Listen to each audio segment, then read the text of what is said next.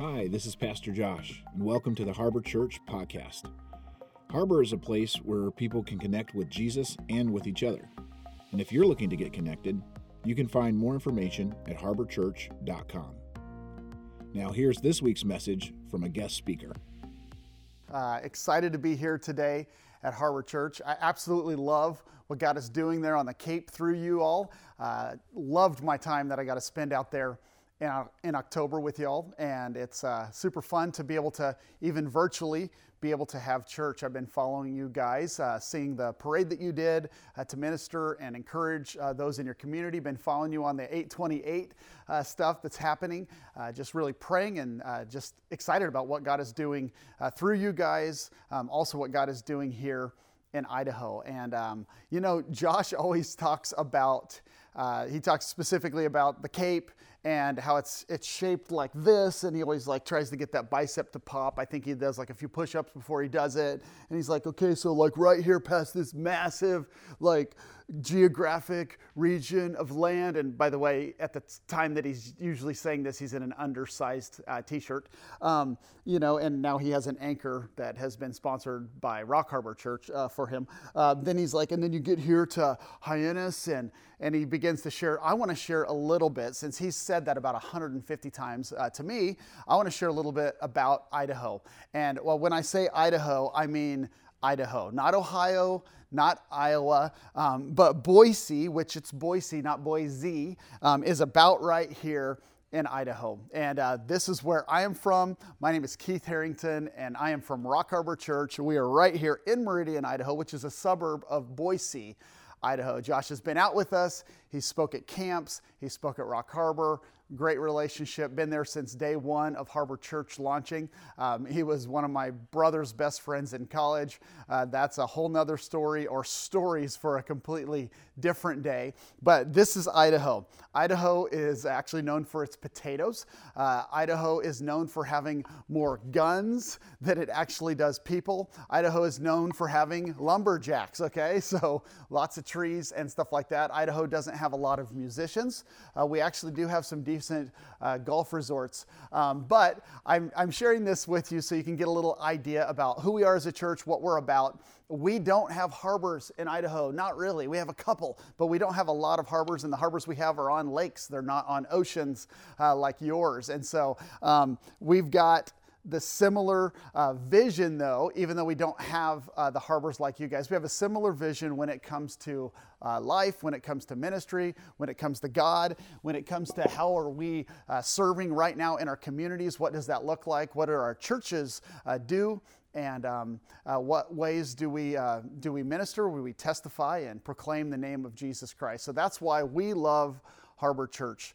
When I got to be there in October, the chance to hang with your staff, get to be in services, see the facility. By the way, we still don't have a facility, but you guys do. Congratulations. Just want to say that's exciting. Now, you can't meet in it right now, so what's up with that? How's that feel? But we're similar in our vision, our philosophy, and getting to spend time with you guys in the type of community church. I love your pastor. I actually love his family more than him, but love Kaylee and the kids, and just are thankful to be able to partner in ministry with you guys and even be with you in this time.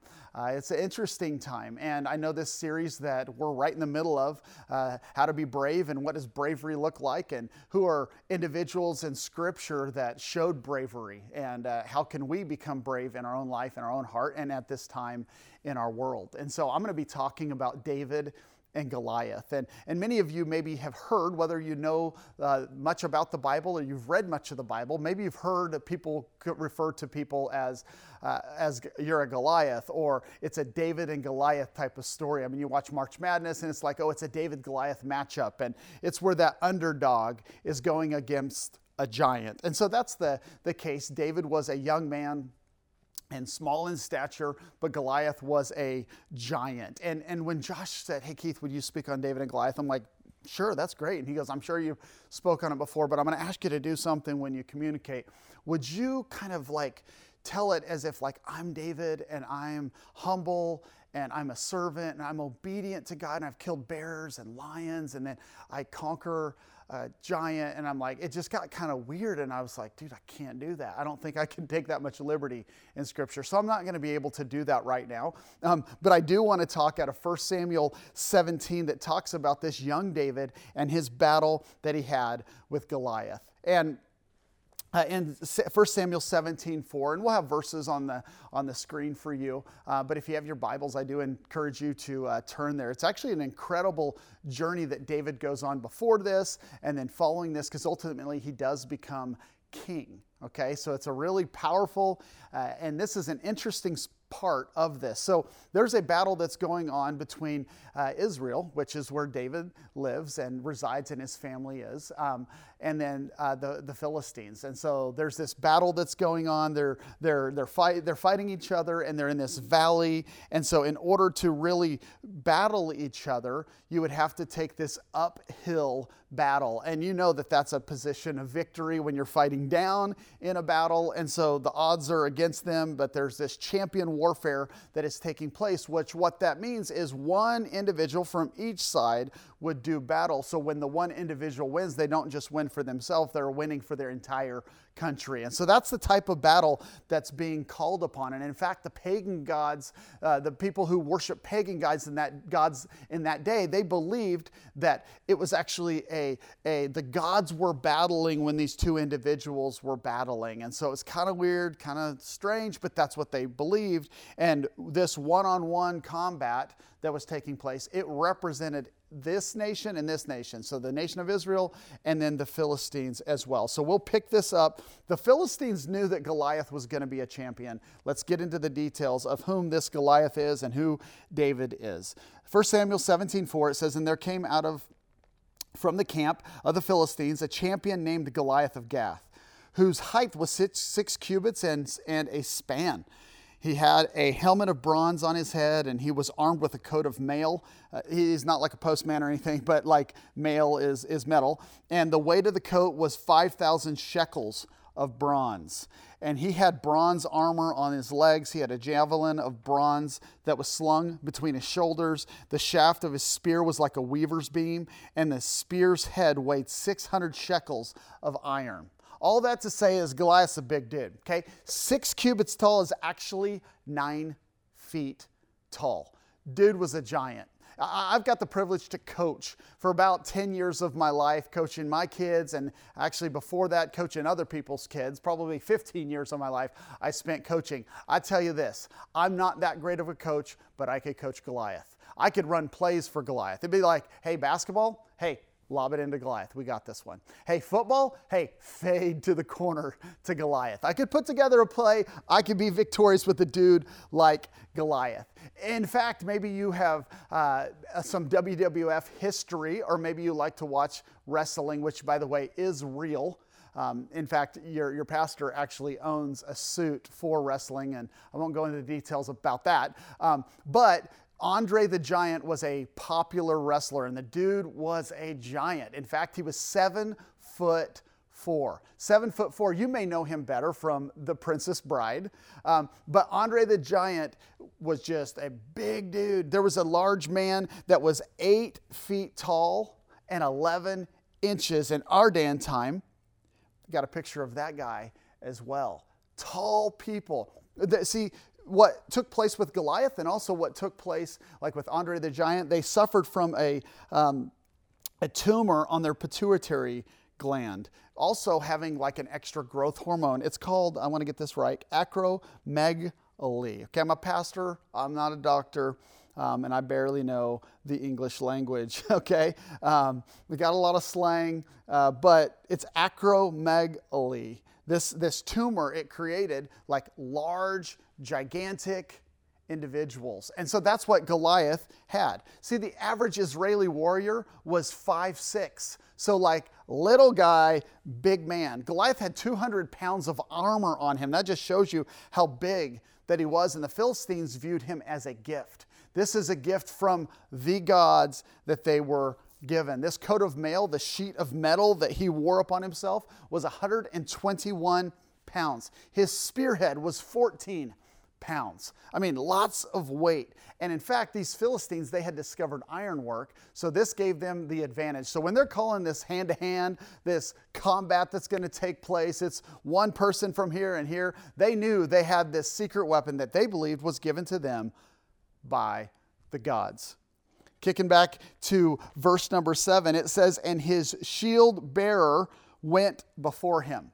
So just to give the enemy, the Philistines, they were wise, okay? Just to give them a little bit of perspective, they would send out this armor bearer, the shield bearer, and say, look at this little guy. And then it was like Goliath behind them. And so it really gave that contrast of how big he actually was. Verse 8, and he stood and he shouted to the ranks of Israel, why have you come out to draw up for battle? Am I not a Philistine? And are you not a servant of Saul? Choose a man for yourselves and let him come down to me. If he's able to fight with me and kill me, then we will become your servants. If I prevail against him and kill him, then you shall be our servants, and you're going to serve us. And the Philistines said, I defy the ranks of Israel this day. Give me a man that we may fight together. So when Saul, who was the king of Israel, when Saul and all of Israel heard these words of the Philistine that day, they were dismayed and they were greatly afraid. See, this taunting took place for 40 days. This wasn't just like one little smack talk. It was like day after day after day, they came out and they challenged him. Actually, King Saul, it was known and it was historically recorded that he stood head and shoulders taller than the rest. So he was actually a big man. They were really wanting Saul to come out. Like they wanted to see Goliath go against Saul, because what would it say to destroy their king? Not just any person, not just a larger man, not just a powerful warrior, but to destroy the king of Israel. How cool would that be? Well, here's where David enters in to this story. See, David would be known as someone who was forgettable. He wasn't actually old enough to be in the army yet. He actually just simply would deliver food to his brothers. His brothers were in the army. They were serving, but not David. David wasn't old enough to do that. And when you would see David, you would know there was nothing that was really that noticeable about him. He was just a typical young boy. But God saw something different. God doesn't look at the outward appearance. God looks at the heart. And God saw this heart of David, and he knew that there was something that was special. So when David showed up to bring food to his brothers, like he's like this delivery boy. He's bringing Capri Suns. He's bringing like Lunchables to his brothers so that they could like eat. They could be ready for that battle. They could, as they sat in this valley of Elon, like they're ready to do battle. Lunchables, Capri Suns, and you got to admit, like that's like great. Like Capri Suns are incredible. I like them. I mean, they're not just for kids; they're for all of us, and some of us probably like it more than others. In fact, I want to give you a little bit of a challenge. Just right now, as you're watching this online, the first person that can comment a specific emoji that I will tell you in just a moment, okay? Then Josh is going to deliver a 10-pack of Capri Suns to your house this week. Okay? Okay. Okay, any fruit emoji, go right now. Any fruit emoji, get it out there. Get it out there, get going.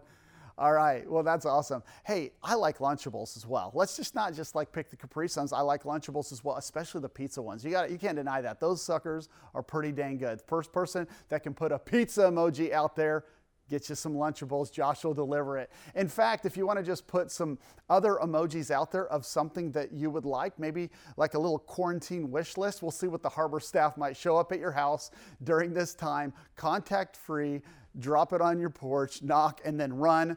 No, they may fulfill those wishes. I don't know. I'm all the way across the United States, and now I'm giving the Harbor staff something to do this week. I hope you guys have fun with that. Hey, back to the Bible, okay? Back to the Bible, verse number 26, David actually asks a really great question. Here's the thing. If I'm going to go up against the giant, what are the rewards going to be? Because there was rumors swirling around. Well, it was that whoever would go up against that giant and be victorious over Goliath, they would get to marry one of the king's daughters. Hey, how about that? A royal hottie, with a V8 bate, you're like going all of a sudden like, hey, and especially for David, I mean, think, if he's a shepherd boy, he didn't smell great, the likelihood of him getting a date was pretty low. So have this insurance policy, like, dude, if I win, I will not only get a date, I will get to marry a royal hottie. I really like this idea. And on top of that, they would get great riches. They would also never have to pay taxes again. And that in and of itself is an incredible deal and worthy of risking your life for. He actually asked this question 3 times, what do you get? Because he wants to know if he's going to head into this. And offering David money and then a relationship with a lady, you got to know, like David, although he was a humble man, he was a man after God's own heart, he had some flaws, okay? He struggled with money, and then he had a situation with a lady that was not so good, okay? You know what? You know what they say, mo money, mo problems. Mo ladies, mo problems. So you got to be careful, David. You need to slow it down just a little bit. But he's looking at this going, hey, this is an opportunity for me to find someone. I mean, a similar situation took place in my life. My wife now, she was dating one of my friends when we were in college. They broke up. Like she was on the rebound and I was there to pick her up, sunk my claws in, heavenly hottie, and everything's been good since then. I actually feel bad for her. David was looking for his opportunity to sink his claws into a future that this opportunity was going to provide him. David's approach was, I'm making jokes about this, but David's approach was actually out of obedience. He wanted to do what God would desire for him to do. So listen to this. In verse 32, it says, And David said to Saul, Let no man's heart fail because of him, for your servant will go and fight with this Philistine.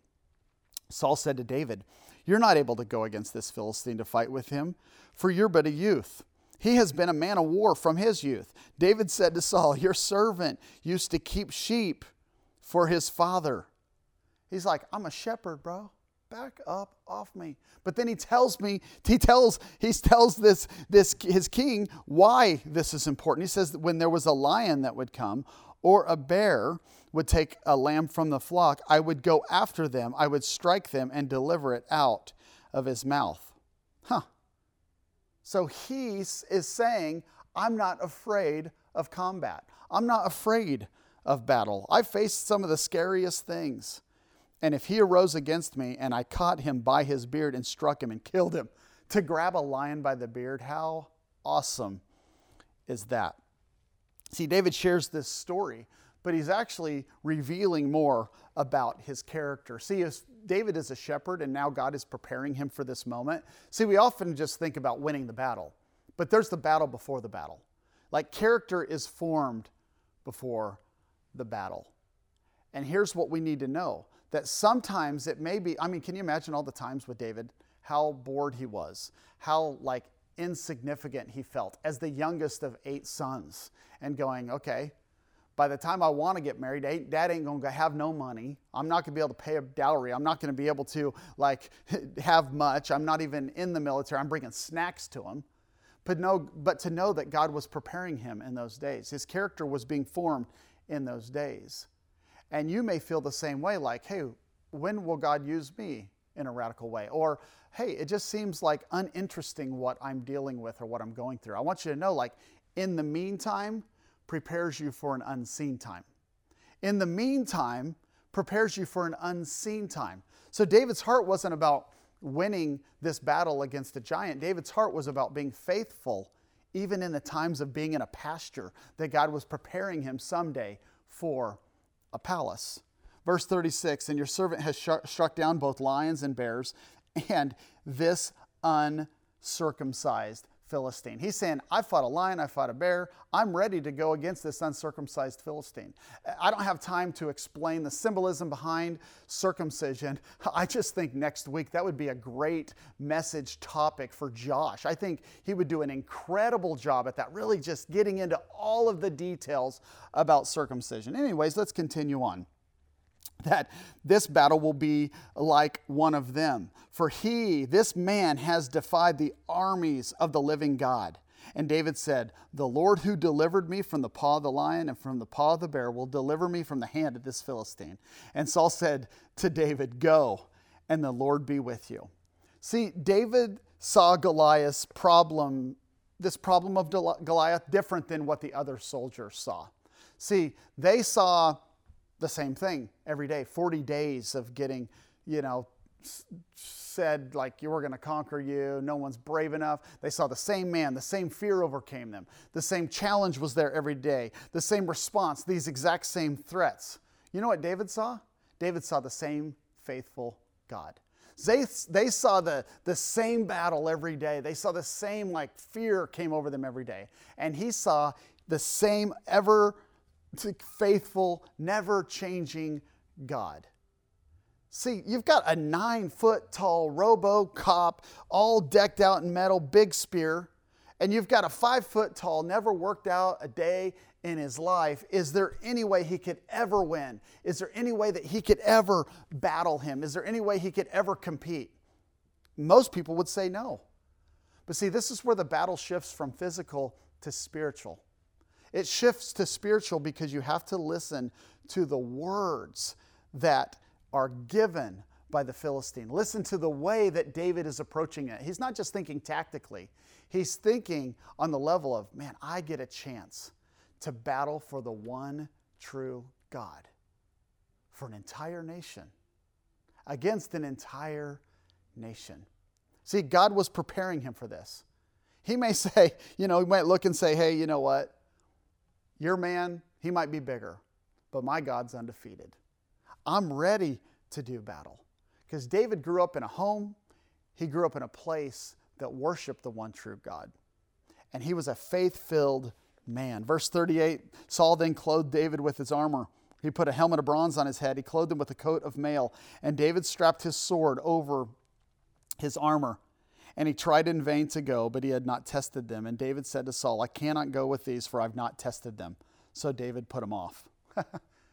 I think that's a big part of this message just right now. Saul was saying, hey, wear my armor. You know what? When we go to battle, often we listen to what other people say and how we should approach things, and we become carbon copies of other people. But here's the reality. Here's the hope that we have. We don't have to be. We've been created uniquely. We've been created as individuals. See, David knew what kind of warrior that he actually was. See, there were three different parts to the infantry, three different parts to, the military. You had the cavalry, you had the infantry, and then you had the slingers. The slingers were people they were kind of a part of that, the archers and all of them, and they would use different types of weapons for that. And a slinger, they would use a slingshot. A slinger could toss a rock 80 miles an hour. 80 miles an hour. They also could, upon impact, it could have a similar impact of that of a 45 caliber bullet. 45 caliber gun. I mean, just slinging that. How powerful is that? He knew who God had made him, and he knew the weapons that he was comfortable with. And he wasn't comfortable wearing someone else's armor or battling the way someone else. He wasn't going to battle just the way that Philistine wanted him to battle. This is where it becomes more spiritual. So David took his staff in his hand, and he chose 5 smooth stones from the brook, and he put them into a shepherd's pouch. And the sling was in his hand, and he approached the Philistine. The stones that he got from this brook, they say that they were twice as dense as your typical stone. Very smooth, no edges. You could aim them perfectly. Verse 41, and the Philistine moved forward and came near to David with his shield bearer in front of him.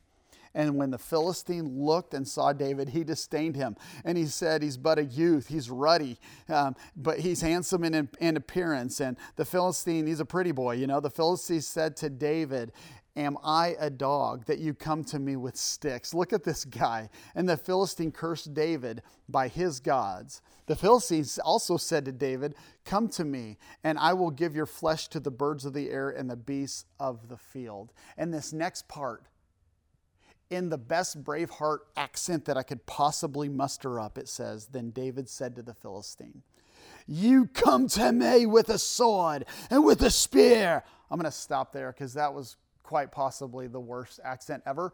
And I know Josh could completely destroy this, and so I don't want to step to his level with the spear. And he'd also have, the kilt. Is that what the thing's called? It's like me in a camera dude here, but yeah, kilt, I think, yeah, is that what it's called? You know, where you show your thighs? Josh has really nice thighs. You come to me with a sword and a spear and with a javelin, but I come to you in the name of the Lord of hosts, the God of the armies of Israel, whom you have defiled. David just brings it. This day the Lord will deliver you into my hand. I'm going to strike you down. I'm going to cut off your head. I will give the dead bodies of the host of the Philistines to this day, to the birds of the air, to the wild beasts of this earth. All the earth would know that there is a God in Israel, and that all this assembly, everybody in that valley of Elah, may know that the Lord saves not with a sword and a spear, for the battle is the Lord's, and he will give you into our hand. Those are the best words that we will read today. That the battle is the Lord's, and he will give us that battle into our hands. My question is can you hear that in your heart? Can you hear it in your heart that the battle can and will be won by the Lord of hosts? Verse 48, and when the Philistine arose and came and drew near to meet David, David ran quickly towards the battle line to meet the Philistine. He was ready. He's like, let's go. And David put his hand in his bag, and he took out a stone, and he slung it, and he struck the Philistine on his forehead. And listen to this. The stone sank into his forehead, and he fell on his face to the ground. So David prevailed over the Philistine with a sling and with a stone, and struck the Philistine and killed him. There was no sword in the hand of David. So David then ran and stood over the Philistine. He took the Philistine's sword, he drew it out of its sheath, and he killed him, and he cut off his head with it. And when the Philistines saw that their champion was dead, they fled. And the men of Israel and Judah rose with a shout. And guess what sword David used for the rest of his life? The sword from that battle, that sword of Goliath. And it served as a reminder of the faithfulness of God, in spite of all of the potential circumstances that could have happened. He saw God's faithfulness, and David won the battle. You know what bravery is? Bravery is battling for someone other than yourself. Battling alongside someone bigger than yourself. Not the approval of man, but the approval of God. The obedience of God. And that's what David did. He truly did battle. And you may hear all this and you're going, I'm no David. I'm just a teacher. I'm just a barber. I'm just a barista. I'm just an accountant. I'm just a Patriots fan. You know what? Regardless of what you may feel you are just, you are God's treasured masterpiece. You're his workmanship. And you may say, but Keith, you're in Idaho. You don't actually know what I've done. There are a lot of people like around here that know what I have done. And I can rest in the fact that God's rescued me from some of my past, but it still lives, and I just wonder, could I be victorious? Yeah, I'm obedient now. I'm following God now, but my failures have been defining me.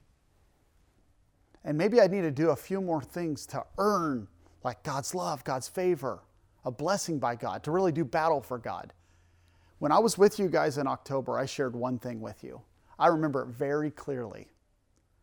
I told you that God is not in love with some future version of you. He loves you as you are. He forgives you when you call out on his name. He rescues you from whatever pit or whatever meantime or too normal or blah or basic life or gifting or calling or family or income or lack thereof that you may have. See, in the meantime, God is preparing you for an unseen time. And you may not be a David, but I will tell you, you can be a man, you can be a woman, you can be a student, you can be a kid, you can be a grandparent, and you can be a barber, and you can be a teacher, and you can be an accountant, and you can even be a Patriots fan after God's own heart. And that's what David did. He recognized, hey, I am just a shepherd boy. But you know what? His character was formed in a pasture. See, God prepared him for a palace in a pasture. And God prepared him for this battle with this giant, with a battle with a lion to save the life of a sheep, with the battle with a bear to save the life of a sheep. And he showed his kingery or kingmanship, whatever you would call it. He built a kingly resume in being faithful in what others might consider just normal, smelly, basic life and living.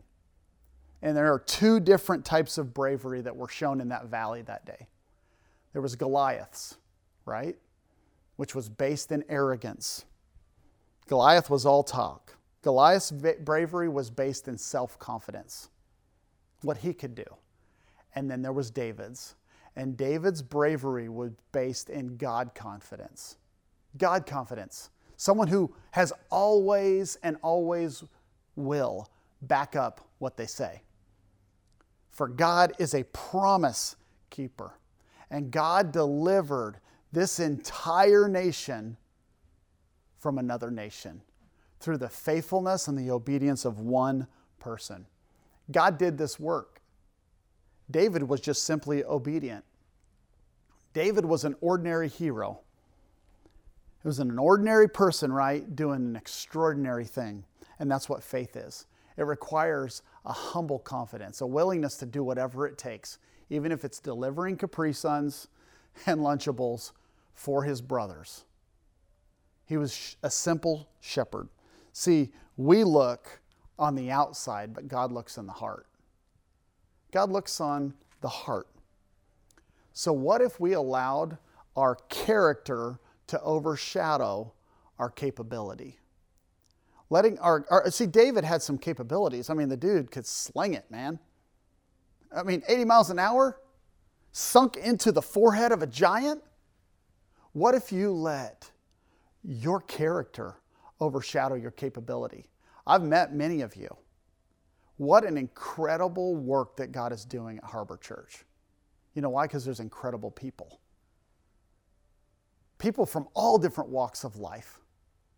And some of you, you're really good at your job, and you're really talented, and you're really a lot of different things. But what about your character? Let our character overshadow our capability. Because you know why? God is looking and God is watching. And in 2 Chronicles 16:9, it says, "For the eyes of the Lord run to and fro throughout the whole earth, to give strong support to those whose heart is blameless towards him. For you have done foolishly in this. From now on, you will have wars." So if we choose Goliath's path, we have our personal confidence, guess what? We're going to have wars.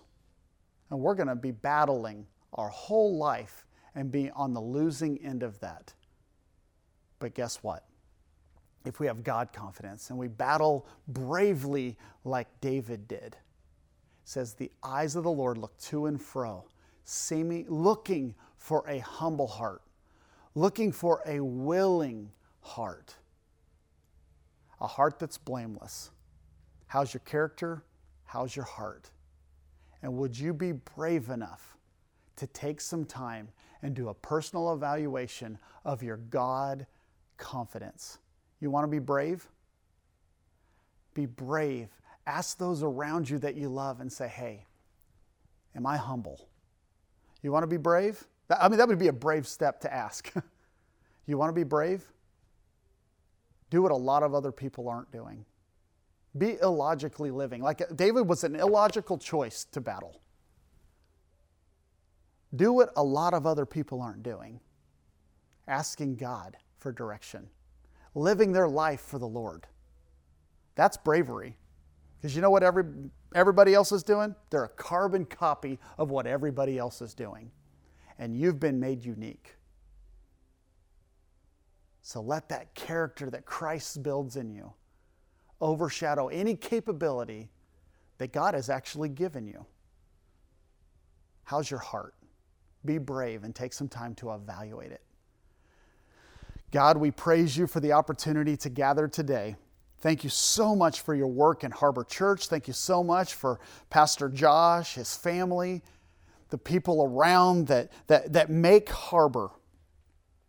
Thank you for the community that we have in the Cape, the people that we love, the healing that's taken place, the way that we're able to reach out right now in our community. God, you have provided for this church. You've provided for the individuals. And actually, God, you've ordained that whomever may have clicked on this link today to watch, that they needed to hear this encouragement from your word that you work in the meantime for an unseen time. You work in our character more than our capabilities. So God, I pray that we would step out in bravery to follow you, to be a light for you, to be hope for you, not for our own good. I pray encouragement in this time that we're in. You're faithful, you are good. Let us be obedient and let's be your light. Thank you so much for the love that you have for us, for the gift of your only Son, and the life we can have in you. It's in your name we pray. Amen. If you'd like to support the ministries of Harbor Church as we bring the hope of Jesus to our community and the world around us, you can visit harborchurch.com/give, or you can text any amount to 84321. Thanks for listening, and we'll see you next week.